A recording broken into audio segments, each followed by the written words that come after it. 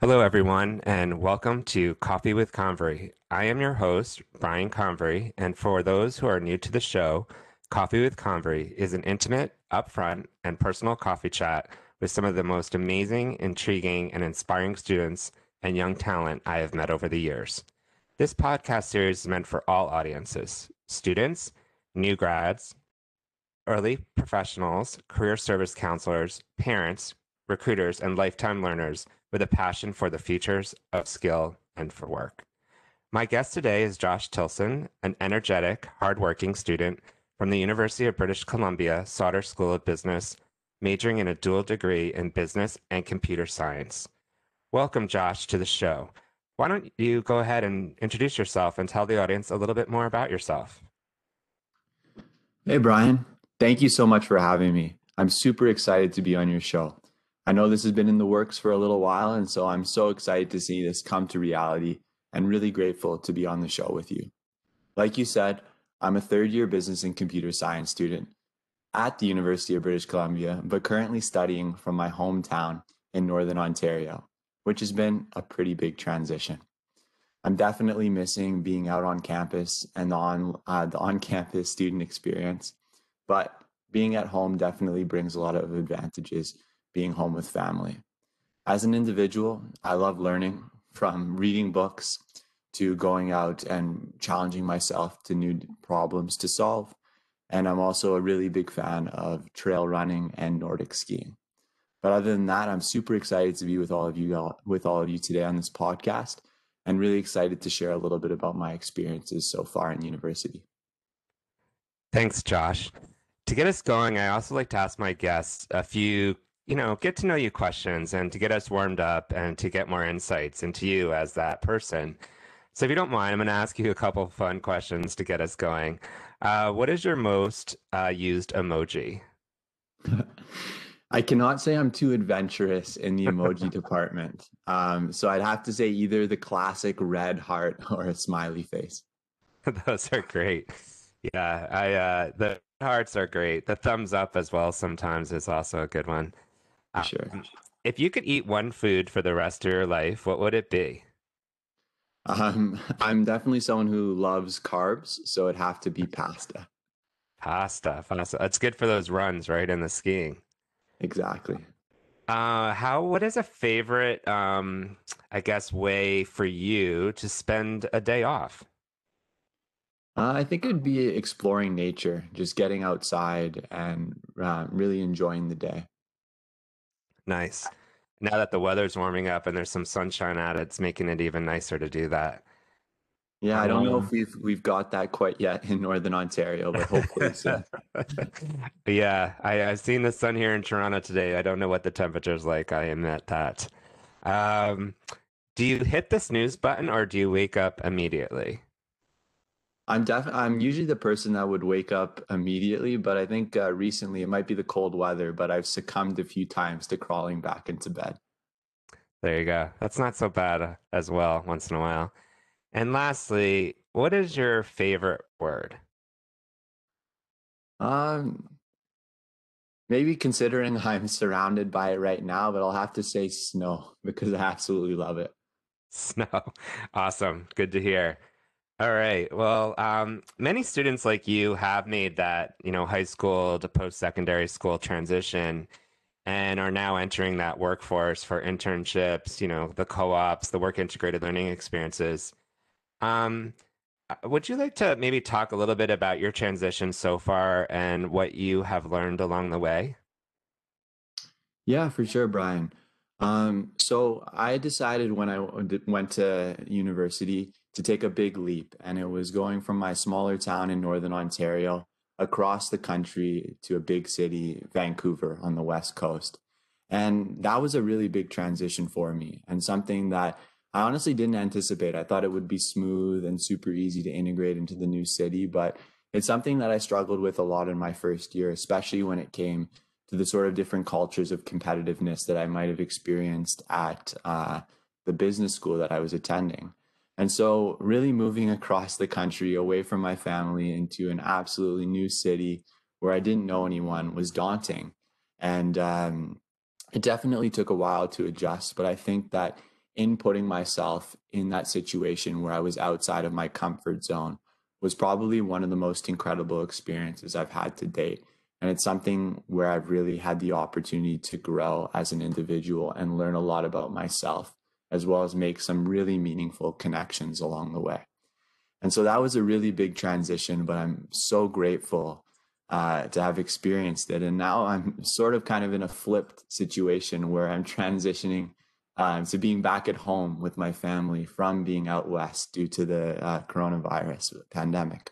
And so that in itself is also quite a big transition that I think many other students might be facing, which is how do we live at home with our parents and our siblings again after being away for such a long time? Yeah, those are some really, interesting moves that you've made and, picking up and moving across the country and especially is not an easy thing. It's exciting in some ways, but it's also leaving that comfort zone of home, but also exploring more and getting yourself out there. Um, as you think about that and the experiences that you've had, both, personally and from a professional perspective as a student, one thing I often like to ask is what was maybe one thing reflecting back that you think should be taught in school, maybe high school, maybe in university or college, maybe you feel it should be taught now that really isn't. For sure. I think this ties into something that I really truly believe in, and I try to center my entire day around, which is all about the importance of self care and taking care of yourself. And I think that oftentimes we're communicated this sort of vision or this sort of ideal self where we can continue to work for the entire day without stop, without break, and continue to push and push ourselves beyond a certain point to continue to achieve our lofty goals. And so I think that really taking a step back and evaluating our own personal needs and understanding what we need as an individual to be successful, to be happy, I think is so important. So starting off the day by doing something for yourself and doing something that makes you happy or makes you feel good so that then you can continue on once you've met your own needs and do the work that you have at hand. And I think that that is so important and something we often neglect too often, especially when it comes to exam season or busy season in whatever line of work. Yeah, some really good insights there. It's that idea of that self-care, that self-reflection, that ability to give yourself some time to just regenerate, right? Just to feel a bit more ready for the next thing. Exactly. So getting, a little bit more personal now, and again, thinking about our audience and some things that they might learn from today's conversation, could you share with me and our audience what has been, I guess, your biggest challenge in life and how did you overcome that challenge? Yeah, and so this ties in a bit to your previous question about what I said around self-care. And I think one of the reasons why I've come to truly believe in self-care and its importance is because of my own struggles with mental health. And so it dates back to my biggest challenge, I would say, was back in 2016 when I lost my stepfather to suicide. And unfortunately, it proceeded in a series of events where I really distanced myself from friends and family and buried my emotions deep inside. And it became to a point where I was really struggling with my own mental health and depression, and somewhere where I didn't really see a way out. And it was really difficult. And I know a lot of other students feel this, especially during tough times, and especially during a global pandemic like what we're in right now. And so I'm really grateful I was able to emerge from that place and begin to have conversations and open up about the way I was feeling. And definitely was not a straight line. And it's something that I continue to work on each and every day. But it really emphasizes the importance of taking care of ourselves, of speaking out about the way that we're feeling and connecting with others to create that supportive environment where we can have empowerment, where we can have communal mental wellness. And so it's brought me down a lot of different paths. And I'm really grateful for my ability to have come out of that dark place in my life, especially because of all the connections and experiences I've had following it. And has even led me down the pathway of meeting you, Brian. And so I'm immensely grateful for that. Thank you so much, Josh, and thanks for your vulnerability and for sharing your so personal story there. Um, and again, yes, I know that's how we actually met. Through as many people may not know, even a LinkedIn connection, which followed up with a coffee chat and going on from there. So it's been my pleasure too to get to know you and hear your journey and to see how you've overcome and continue to work through these challenges. So thank you so much for sharing that very personal story. The other thing we also think about too sometimes, I like to say yesterday's dreams aren't always today's realities. And how have you maybe looked at priorities that have changed over time and why were they changing or why did they change and how did you deal with that? I was actually having a conversation with a close friend about this quite recently. And I think probably if I were to focus on one particular perception, because I think a lot of our perceptions and our opinions on certain topics are changing all the time. But one in particular that really stood out to me as of recently was that in my first year of university, I was very focused on graduating with a specific title and a specific salary. And I really held those two, title and salary, as what brings value to a particular role or what would bring value to my university education and deem whether or not I was successful. And I think now, as I'm in my third year and almost completed it, I've really lost that same perception and moved more towards valuable work, as I'm a lot more focused on being somewhere where I'm happy, where I can have a work life balance and do all the things that I love. In addition to that, like I'm focused more on that over um, something where there's a big title or a big salary associated with the job. Yeah, that's a really interesting shift, right? And these shifts happen over time.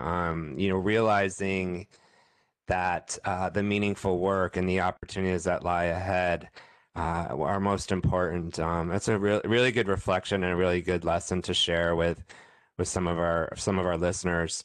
And thinking more about values and skills. One of the things that I look at a lot is people's values and how they approach things, and even reflecting myself on my own values over the last year or so, more so with being at home and having that time to kind of think through things. If you were to, I often ask students to say, tell me who you are, and they sometimes lead with what they do, but I think what's more interesting is, what values do you think describe you as a person, and how have those values and skills enabled you to be successful in life as you start and continue this journey? Yeah, that's a great question, and I think that um, taking the time to self-reflect on your personal values is something that I think I've only really started to do as of recently, as you said, through the pandemic, but something that is so valuable, especially because you can learn little bits of information about yourself that you might not have even realized. And so I guess if I were to have to say three particular values that I hold at the front of my actions each day, I would probably lead first and foremost with love. I think that centering your life around love and the communication and the display of love is so important, first for ourselves, and then, of course, to those around us, whoever they might be. Hmm. I think another important value that I hold is growth. I think as soon as we stop learning and stop growing, we're not truly living. And then finally, I would say courage. I think the courage to stand up, the courage to truly be yourself, and to not be afraid to communicate who you are to those around you is so important to me. And I think keeping those at the forefront of who I am is so important. And I think having those values is translated to amazing opportunities like developing and creating strong, meaningful connections with so many cool people and so many extraordinary experiences. And I think that when you keep, or when you're able to identify and keep a set of core values at the forefront of your decisions, it really helps you as an individual grow. Wow. Yeah, those, Josh, every value you just shared is something I've seen getting to know you. And I would say those describe you very, very well. And to have those insights into yourself and to capitalize on those opportunities that you can actually exercise those values is what's, what makes you tick and what makes you so successful. I do have one final question, I guess, that we have some time for before we wrap this conversation, and I've really enjoyed having this conversation with you. Is if we're thinking about the students or the many career services folks who might be listening in, and even parents, I often get phone calls from parents, asking advice for what their child actually or their young person should be thinking about. Is there any tips or tricks that you've learned navigating this, transition that you're in now and the transition you've already had around some advice, or what advice would you like to maybe leave the audience with today that might help them in their journey and thinking through what you shared with us this morning? Yeah, of course. I think be your authentic self. Don't be afraid to be vulnerable. Don't be afraid to open up and share the person that you are and what you believe in or the experiences that you've had. Because when you truly lay yourself out on the table with authenticity, with vulnerability and love, people are so much more drawn to you and they want to connect with you and they want to support you. And I think I was inspired by your LinkedIn page, Brian, because when I was going through the content that you were sharing, your authenticity really stood out. And that was one of the reasons why I felt inspired to reach out to you and be authentic about my own personal experiences. And I think once you go down to that level of vulnerability and you can really connect with an individual, then we're only people in the end. And I think you can really create beautiful connections, beautiful and meaningful connections when you're your authentic self and when you have the courage to reach out and share about your experiences. Josh, some great advice and some great insights. Well, that's all the time we have today. I do want to thank you, Josh, for joining me and actually being my first guest on the show. Your insights and your thoughts and your advice, they're so informative, but they're also so inspiring.